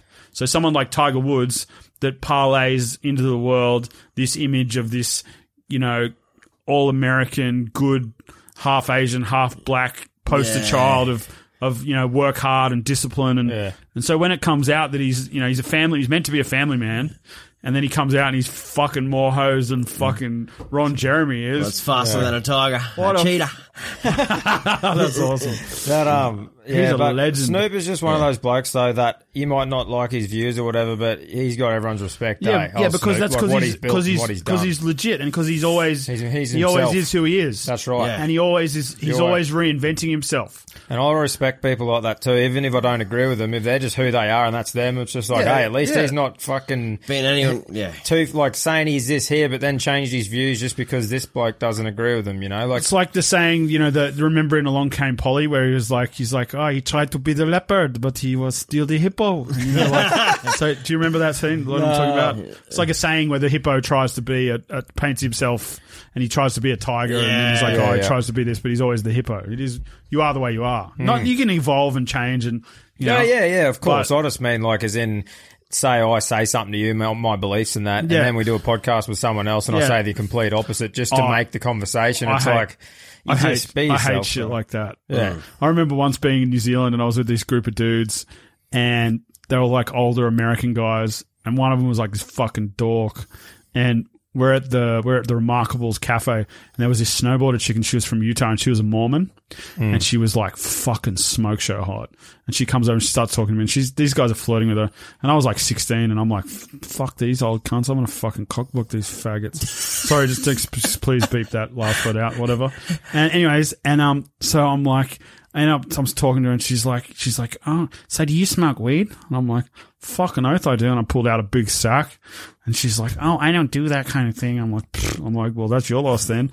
And then the other guy's like, oh, yeah, I don't smoke weed. I'm like a good boy. Like he's trying to like kind of try and be like a little bitch. And I looked over. I'm like 16, and he's like 22, 23. And I'm like, dude, you just smoked a joint with me like 15 minutes ago. And she's like, oh, how dare you lie to me? And she got all mad, and he's like, I'm gonna fucking get you. I'm like, don't be a kook, dude. Like, I hate people like that. It's hypocrite shit. Just fucking be yourself. But then there are some people that they don't want to express their religious or their views on the subject. You understand people withholding stuff and saying like, hey, I don't really want to comment or something. But I just mean it shits me when you see someone just fucking trouting off just because they know it'll get a good reaction. But those people always are the ones that get cancelled. So it is what it is. If you're a real G, you just keep it 100 as the rap culture calls it. That sounds so funny coming out of my mouth. The real G, keep it 100. Like, yeah. So what about you guys? How long have you been doing this podcast for? We're a year today, mate. Fuck yeah. Well, cheers. I need another beer. You want to pop? You got two there? Got two there. It's a fucking... No, you guys... you're up. It's a year today, bro. Before we get warm, though. We actually... that's right. You guys have got a cheers. That's fucking fantastic. But year today. Yeah, today. So that's fucking pretty iconic. Yeah, like we did the one earlier. Yeah, cheers anyway, bro. Cheers to that, man. But that's fucking rad. Yeah, literally Bluetooth. The first, Bluetooth. First fucking episode come out 18th of August last year. Man, fucking fantastic. And now you guys have blown up and you're more popular than Joe Rogan in Australia. Well, on the Spotify charts, it's pretty cool. How did you guys get your traction? What's the key to the success?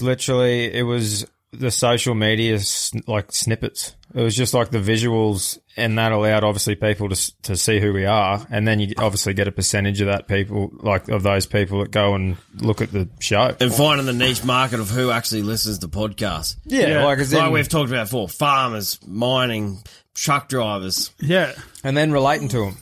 Yeah, Which yeah. is the big thing, you know? You Yeah, got to totally. find a fucking audience that listens to podcasts, and then you got to relate to them. And if you got those two things sorted, you're fucking sweet, aren't you?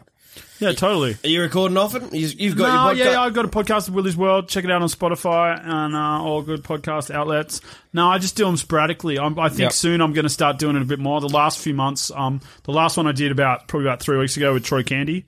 Nice. That's a dream. That's a dude you guys should interview. I could put you in touch with him. He's a really good dude. Yep. And he's got some good business models. He's a fucking G, man. Yeah. And he's a cool motherfucker, and he's humble.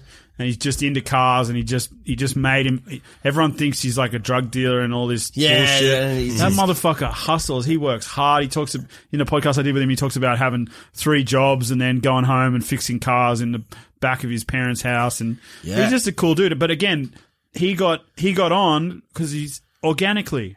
That's you guys right. got on organically. Yeah. Do you know what I mean? You kept it real, and that's why people identify with you guys is because you're not trying to be. Did someone he get that you're not. party drink going? Yeah, I think so. Yeah. Yeah, nice. And then he recently got raided. They thought he was doing that's drugs. right, kicking the door down his Gold Coast house. And there's the video of it. They fuck up, don't They can't get they got like a 20,000 door there. It's like full of solid wood. And there's the chick cop there, and the 2 guys are going at it, and she looks like she's got a heart on and a little butch face. She's like, oh my god, it's amazing! Like, and she's like, she's getting her rocks off watching her counterparts go hard on the door. Nail the door open. And he had the old missus going the OnlyFans now too.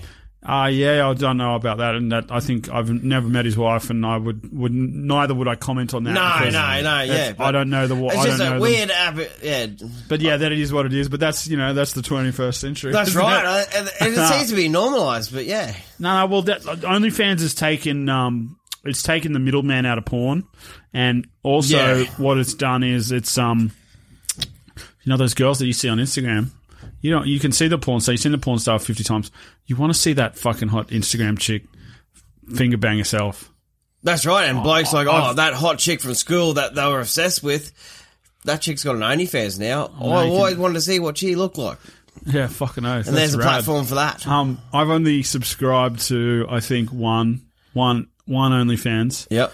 I haven't launched mine yet, and I probably won't because I got a couple of major projects in the works that would really be greatly affected by that.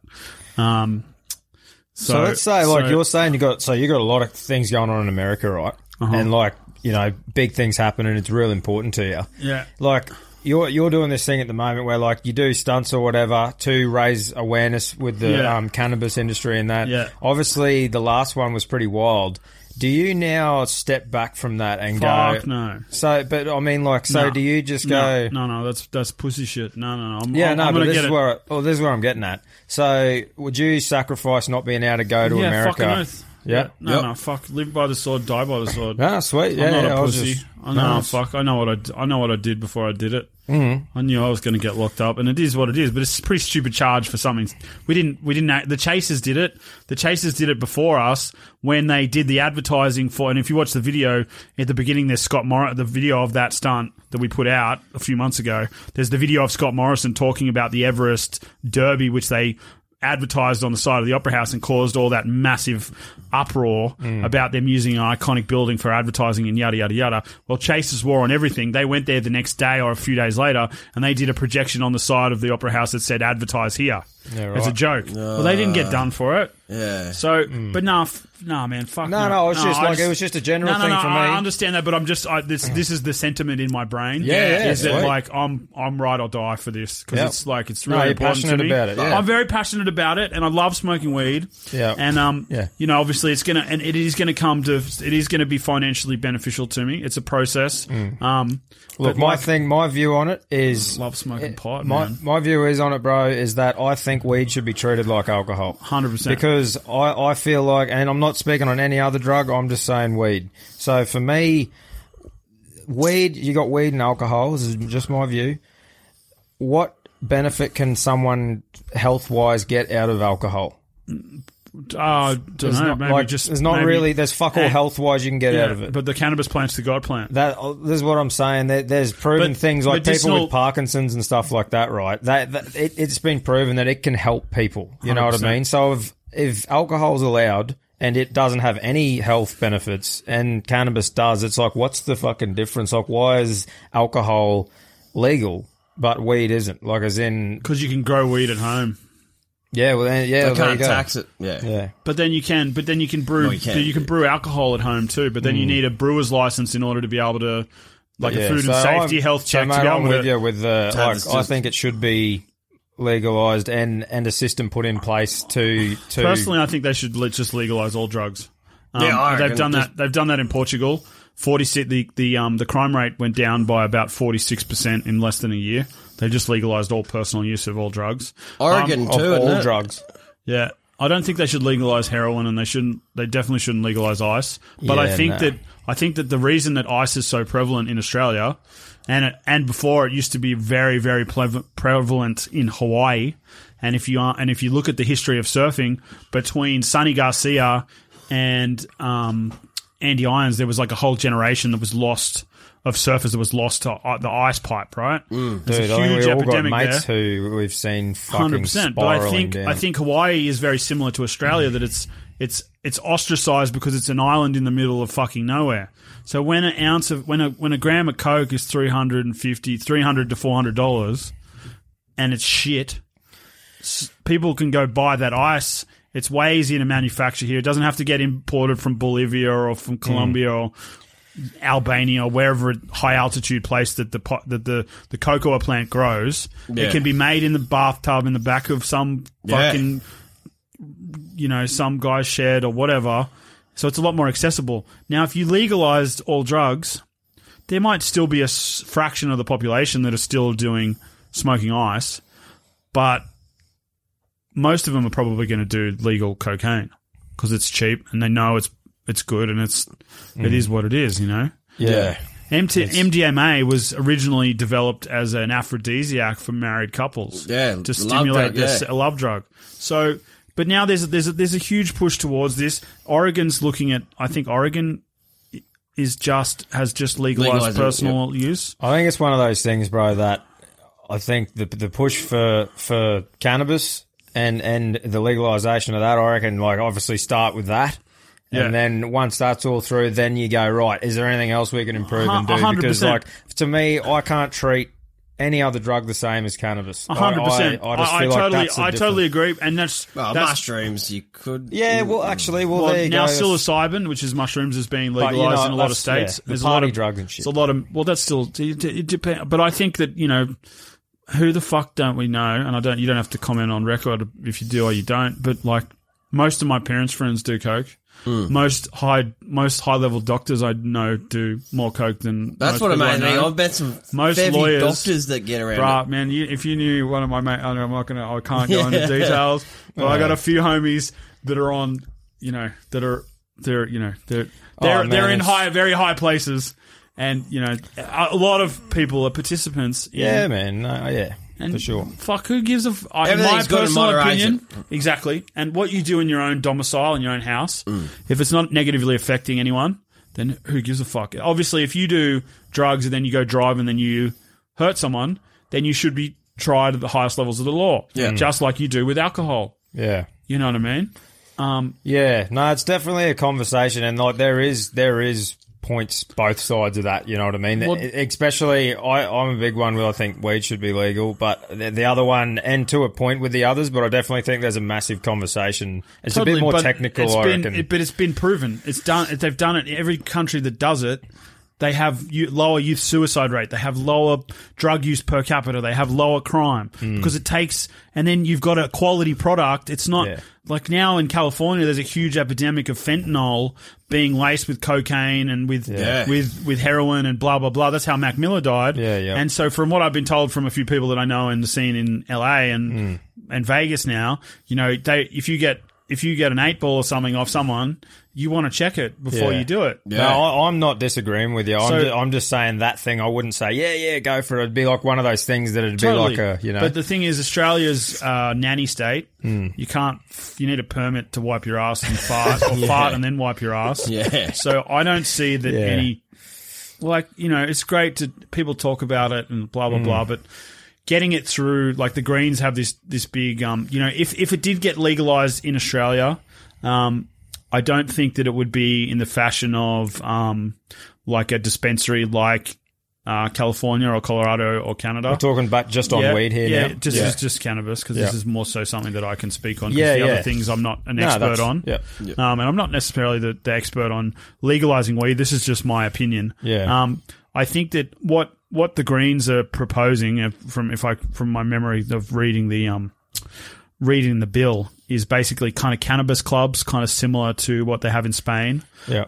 A slight commercialization that can be done, and then basically decriminalised. Yeah. And they've decriminalised it in Canberra. Do you think that the cannabis use went up? Do you think smoking in public places went up? Fuck, you can go to Vancouver Airport now and they've got a section to smoke weed at. Yeah. That's insane, eh? It's fucking amazing. That 420 event over there is fucking huge. But see, the thing with it is this, like, when it gets legalised over there, it's treated like alcohol sort of thing. Everyone just gets used to it. They're about to do it in Canada.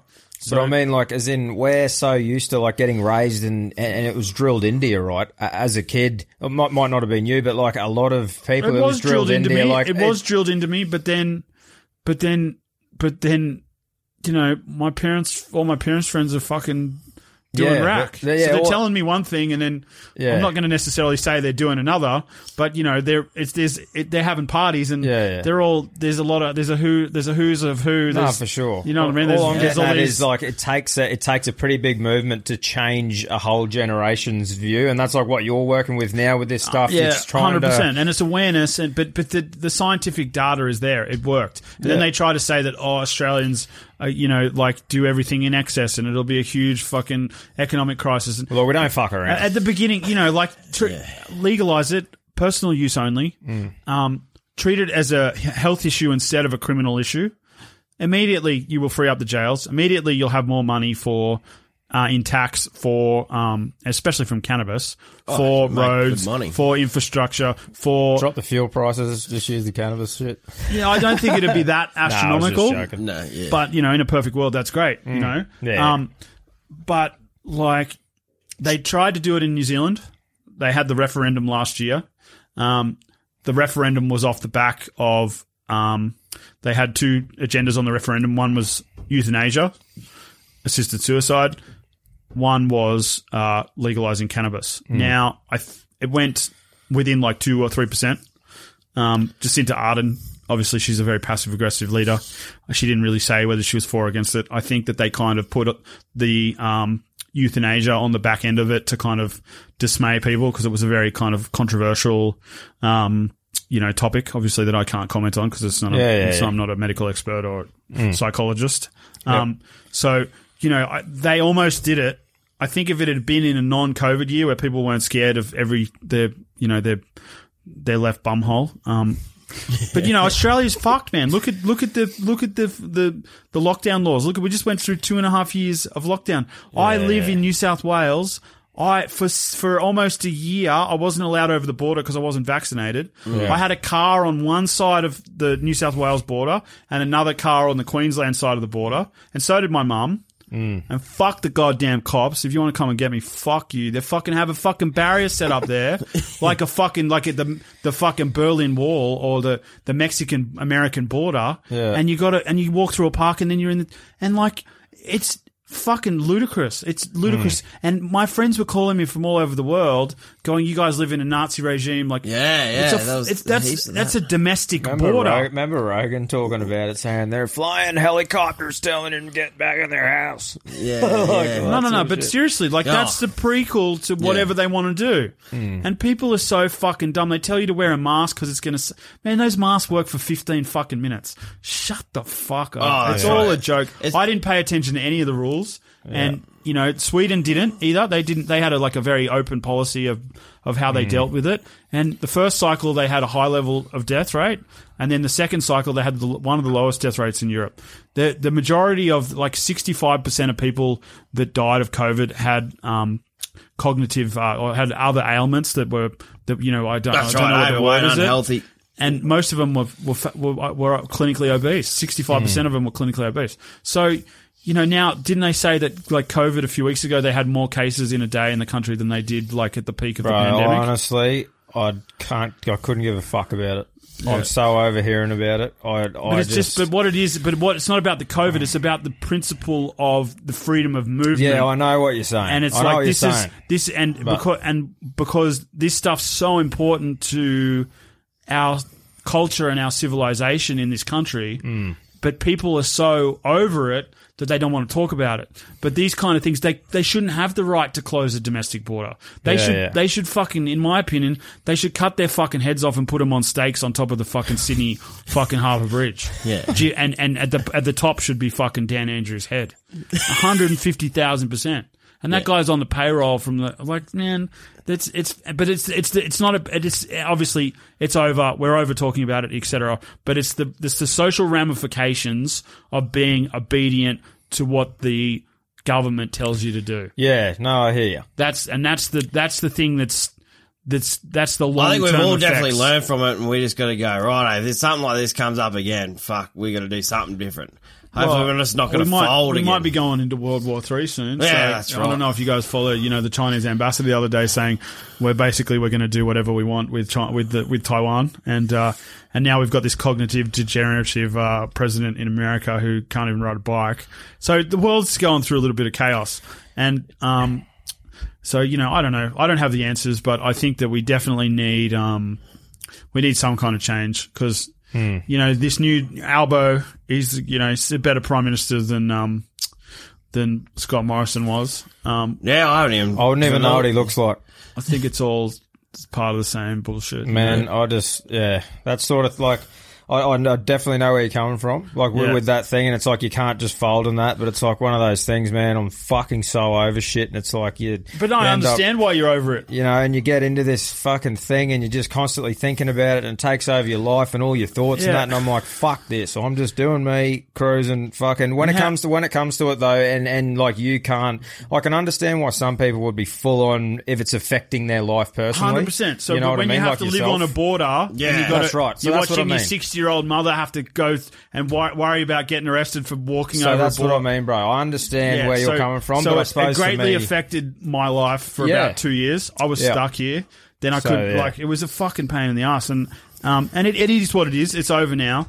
Yeah. But, it just shows you that, my opinion is, fuck you, I won't do what you tell me. Yeah, Rage against the machine. I'm not an anarchist, but, I would say I'm a slight libertarian, where whatever you do in your own domicile, as long as you don't hurt anyone, who gives a fuck? Yeah, live your own life. So are you a bloke who, as in, I'm all about, sticking up for yourself and that, but are you a bloke if someone tells you something, even if you agree with it, you'll just do the opposite just because they told you to do it? No, not at all. Yeah, right. No.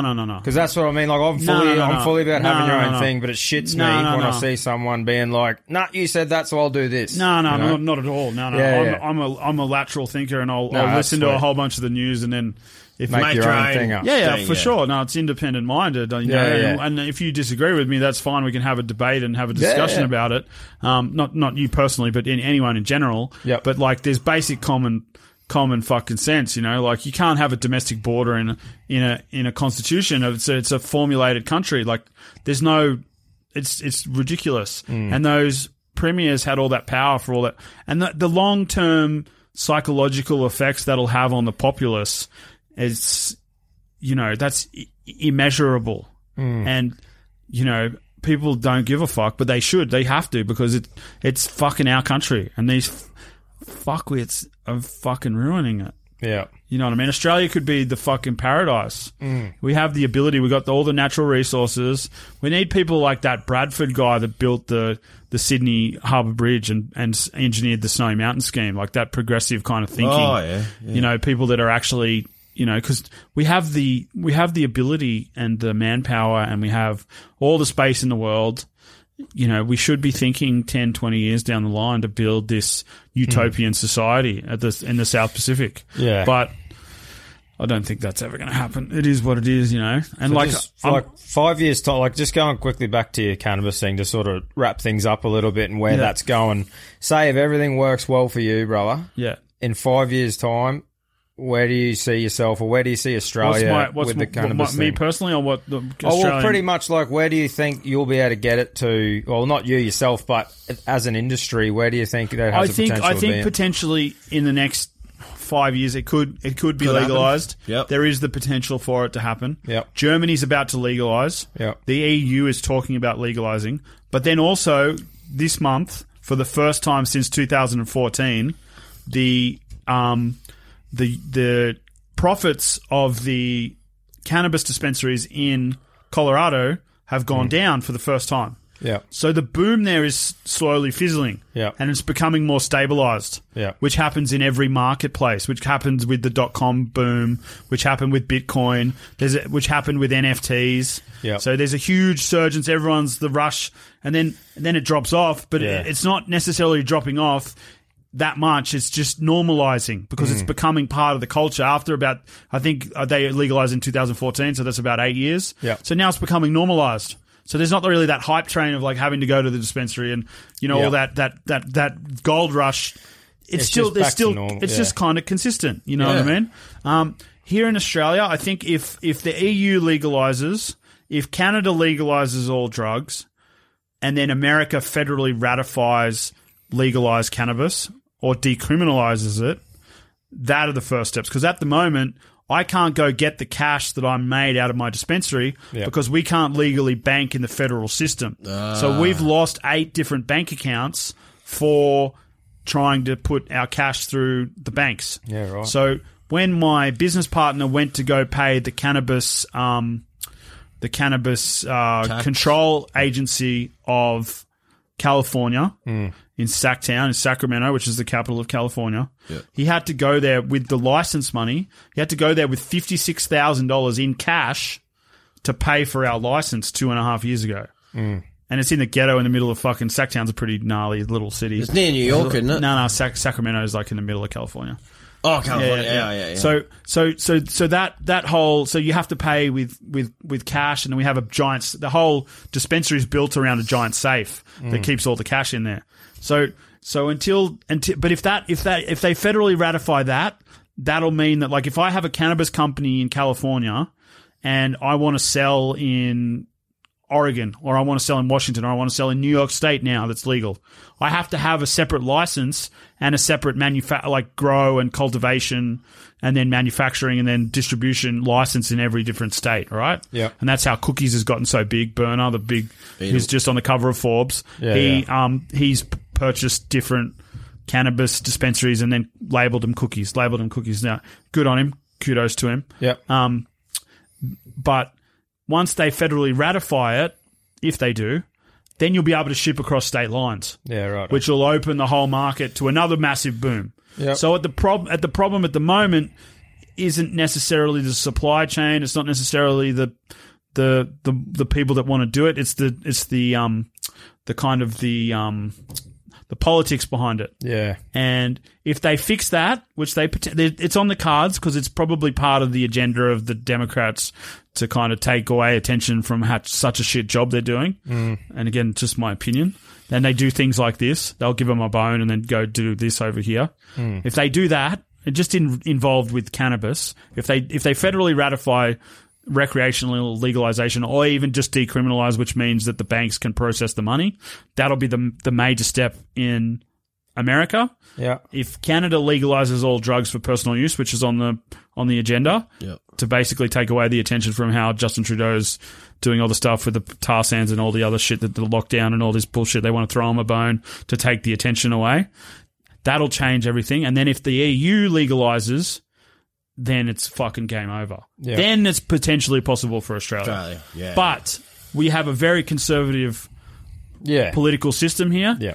And from my very, very kind of kind of, short knowledge on the subject, and I am heavily involved in it, but I'm not a lawmaker, and I'm just a crusader or whatever, activist, whatever you want to fucking call it. Yep. I don't think that Australia will ever. It's potentially. I more see kind of what has happened in Canberra. Like, you'll be able to grow it yourself. Yeah. You'll be able to cultivate it personally. Won't be treated like other drugs, sort of thing. I don't think it'll be treated like alcohol, which is what it should be treated as. Yeah, just like California. Because I want to be able to make money. You know how good it is to walk into a dispensary and buy a fucking lemonade that's going to get me stoned? It's amazing. Yeah, that would be pretty cool. But, but at the end of the day, for me, the reason that I'm so passionate about it and about the COVID and about all that stuff, it's about my fucking freedom. Yeah, if I want to do something in my own house and not affect anyone. Yeah, no, I get that, bro. That's all. And, and cannabis is just a no fucking brainer. So it is potentially possible. Where do I see myself in 5 years? I ideally would love to have the biggest cannabis, holding company and brand in the Southern Hemisphere. That's probably my goal. I want to open California-themed dispensaries in Germany and in the EU. Paired in with like a bunch of Californian like action sports people, kind of like how they did with Bolter and what they did with Sinatra, another beer company. Yep. And I'd love to call it Californication or something like cool like that. And then, obviously we're launching this Byron-based CBD company that'll, it's more the health and wellness luxury brand. Yep. And then I'm also looking into, we're working on an advanced kind of like sustainable technology company, working with hemp and other kind of products to build building materials, and then like working in carbon sequestration is the word for it. Hemp holds more carbon than any other plant, and there's like billions of dollars in that market. So, basically all evolved around cannabis stuff. Bro, it's pretty cool. It'll be interesting to see, and if someone wants to follow what you've been doing and what's happening, where would they go? You can check out Willy's World 69. They just deleted my other account for the third time. Yeah, you've got. I remember you were like 80K one. Yeah, and then now that's my other account. Yeah, they deleted that one. And then originally my Ballin' on a Budget account, I had 1.1 million on Facebook, and it was the third most trending Facebook fan page in the world for a long time. At one point, we were getting about 2 to 3 million page views a day on my website, and then they deleted my my Facebook account. That was about 4 years ago. So I've had lots of interactions with where they've deleted my accounts. But as someone told me once, it's rented real estate, so if you don't play by the rules, that's right, it is. You're gonna get kicked off. The wild world is social media. I just want to keep on doing it. But for me personally, I like the idea of making money. I like the idea of hot chicks and the Playboy lifestyle, and making TV shows and getting more famous and doing all the bullshit. That's fun. That's self-subserving. But the biggest thing that really motivates me is giving back and helping the world, even though it probably doesn't come off that way from what you perceive from my Instagram feed and blah blah blah. That's probably 10% of my life. But it's just it's the principle of being free to do what I want to do. Yeah. And I get you, mate. I love your Instagram. It's sort of like an Aussie Dan Bilzerian sort of vibe. Well, not that you've got the poor man Dan Bilzerian from Wish. Hence the balling on a budget. But, that's all organic. We just have fun with it. I don't try to take myself too seriously, but I'm really passionate about this. The Who Are They Hurting movement is something that's very dear to Alec and Craze and my heart. We're working with a lot with Jenny Hallam. She's one of the biggest advocates in Australia. Someone you probably guys could interview. It's very interesting. She was facing 18 years in jail for cultivating medical cannabis products for terminally ill people. She was supplying about 300 people that were terminally ill with free medical cannabis to kind of help their suffering. Or she saved a few different people from dying, actually. And she was facing 18 years in jail. And she ended up getting off. But, these people shouldn't have to go through that. Yeah, I agree with you, mate. And mate, today it was good getting your perspective from things because it's something that I know personally. I wouldn't know a lot about, so it was good getting your view on things, And again, we're open to discussions, but for me, obviously, the legalizing all drugs, that's a bit of a pipe dream, and there are alternative opinions on why that should and shouldn't happen. Yeah, and I understand that. Yeah, but yeah. cannabis is a no-brainer. I agree. You don't. Yeah, I think we all You don't agree. smoke weed Yeah. and go home and beat your wife up. No, mate. Nah. That's know what I something mean? that you will not get any backlash out of me. And it's not the all of them thing. I'm open to hear points of view there Yeah, too. yeah, I'm just 100%. saying I'm not like the weed thing where I'm like, yep, Yeah, no, fuck yeah. 100%. I understand that, and they Yeah. should be classified as two different. 100%. That's things. the main thing, I reckon. Yeah, There and it's shouldn't just, be. Yeah. but you know, like I said, but at the end of the day, for me, like obviously, weed's great, all Yep. drugs are great, but freedom is fucking the Most paramount. yeah. One of the paramount of the building blocks of democracy and a Western society. And since the war on drugs started in like the mid-20s, 30s, you know, they've incarcerated hundreds and hundreds of, probably millions of people. Yep. And the prison industrial complex has made billions of dollars off all those people. They it's like costs like $110,000 to have an inmate in America. Yeah, and a lot of it's those wild, prisons isn't are public, are privately owned, and you know there's judges that are getting done for sending people to jail for 5 years for fucking for stealing stuff and like. So you know it's all about the mighty dollar. You know what I mean? That's it, brother. It's all about the money. Yeah, the money makes the world go around. And what about from your perspective? You guys, like, you live in a kind of small country town. Growing up, most of your mates smoked bongs, didn't they? Yeah, Yeah, everyone bro. It got was around always, that sort of weed thing. was always there. I was never a big fan of it. Like, it's just never, not my drug of choice. I'll just leave it at that. But yeah, just, I don't know why. Alcohol's probably mine. I'm just a happy drunk. Yeah. But yeah. But no, man, I've, you know, it's been a part of fucking growing up from where we're from, man. Yeah. And like you're seeing it all the time. And like I said, I think, like we said, it's I I agree with respect what it, you're and saying. then like the CBD, like the inflammation and stuff is doing for like athletes and stuff like that. It's huge. Well, this new company that I'm launching, which is Byron Bay CBD, our kind of primary product is a CBD and lidocaine cream. Yep. And it's fucking amazing. Yeah. I'll send you guys some samples when they're ready sweet. in about 3 weeks. Sounds good. It'll change your fucking life. It'll give you 10 years of your life back. Yeah. So unreal. fun-wise, the next couple of weeks, you're heading off skiing, are you? Oh, I'm going to go skiing hopefully this weekend. Oh, and nice, then, come back here, then starting to shoot content for our launch in the States, in Byron and around the kind of Northern Rivers, to kind of document the health and wellness lifestyle.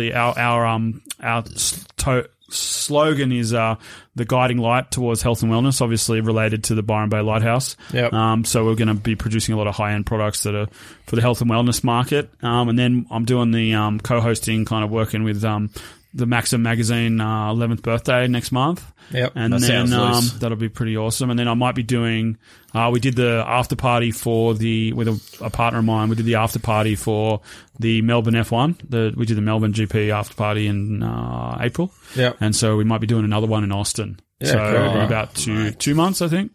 But again, whether I'm allowed to leave the country or not, that's two totally different things. But hopefully, you know, ideally launch this brand, do a couple more parties, make some more money, start the process for this next TV show that I'm making and sell the first one, and then get off bail, win that case, and then get on a plane and get the fuck out of here because I've been stuck here for almost 2.5 years and it's starting to fucking eat I away can't at my wait for soul. a recap. You come back for a recap, mate. This is exciting times. It is exciting times. And what about you guys? What's your plans? Like, obviously, I'm really. Thanks for having me, by the way. I'm really pretty stoked for you Mate, guys. it's unreal. Yeah. It's You guys fucking- seem like really cool dudes, and I think it's really amazing that you guys are just two Aussie blokes that have just started talking shit, and now you're starting to get a following. It's fantastic. Yeah, no, cheers, bro. I think we're just going to keep doing what we're doing and just, really. Turn this into really- a job, hopefully, pretty quick, and fucking let's. That's the plan, bro. What do you guys do? What's your normal day jobs at the moment? So we're both fitters, but I work in the mines as a bit of a operator maintainer. So I drive machines and fix the plant and just operate and whatever in a wash plant, coal wash plant. Yeah, I'm trying the old supervisor gig, just running blokes, shut down sort of fitter stuff, and then just doing the excavation stuff on the side. How's your response from like the community of like friends and stuff? You getting Unreal. Mate. Yeah. They've been supportive as the whole time. So no, it's been good, bro. It's no tall poppy syndrome yet?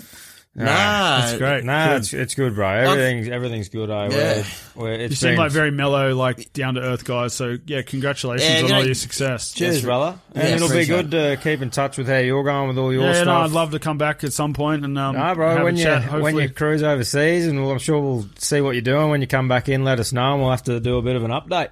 Fucking oath. In the Might meantime, have to fly up to the big glad hole, but the big glads up to CQ. Oh, come up there. I've Stick been out like a sore thumb up there. Last time I came up there was for John O'Porter's funeral, many years ago. Right. He was a living legend, that dude. He was fucking one of the nicest people I've ever met, actually. Yeah. So he really repped it for Gladdy up there in the up north. But yeah, thanks again for having me on, and like and subscribe and check out the Alpha Blokes podcast. That's right. It, bro. Thanks, guys. Have a good week. Boys. Yeah, the boys. See you later, right? Call them what you want, knee knockers, golden nuggets, thigh slappers, but our friends at Manscaped refer to them as the boys. Not every man has children, but every man is responsible for their 2 boys below the waist. When your little guys have more hair than they need, trust Manscaped for all your grooming dreams. Boys need love too, so join the 10 million men worldwide who trust Manscaped by going to manscaped.com and using the code ALPHABLOKES for 20% off plus free shipping. You heard it here first. The boys are back in town. Every man knows how scary it can get when you're going for the close shave below the waist. That's why I trust Manscaped for all my sensitive areas. Introducing the Lawnmower family, including the Lawnmower Pro 3.0 Plus and the 4.0 Pro and the 5.0 Ultra. Get 20% off plus free shipping with the code ALPHABLOKES at manscaped.com. That's 20% off plus free shipping with the code ALPHABLOKES at manscaped.com. For the best your boys have ever looked, trust Manscaped. Ever catch yourself eating the same flavorless dinner 3 days in a row? Dreaming of something better? Well, HelloFresh is your guilt-free dream come true, baby. It's me, Keke Palmer. Let's wake up those taste buds with hot, juicy pecan-crusted chicken or garlic butter shrimp scampi. Hello Fresh. Stop dreaming of all the delicious possibilities and dig in at HelloFresh.com. Let's get this dinner party started. Mom deserves the best, and there's no better place to shop for Mother's Day than Whole Foods Market. They're your destination for unbeatable savings, from premium gifts to show-stopping flowers and irresistible desserts. Start by saving 33% with Prime on all body care and candles. Then get a 15-stem bunch of tulips for just $9.99 each with Prime. Round out Mom's menu with festive rosé, irresistible berry chantilly cake, and more special treats. Come celebrate Mother's Day at Whole Foods Market.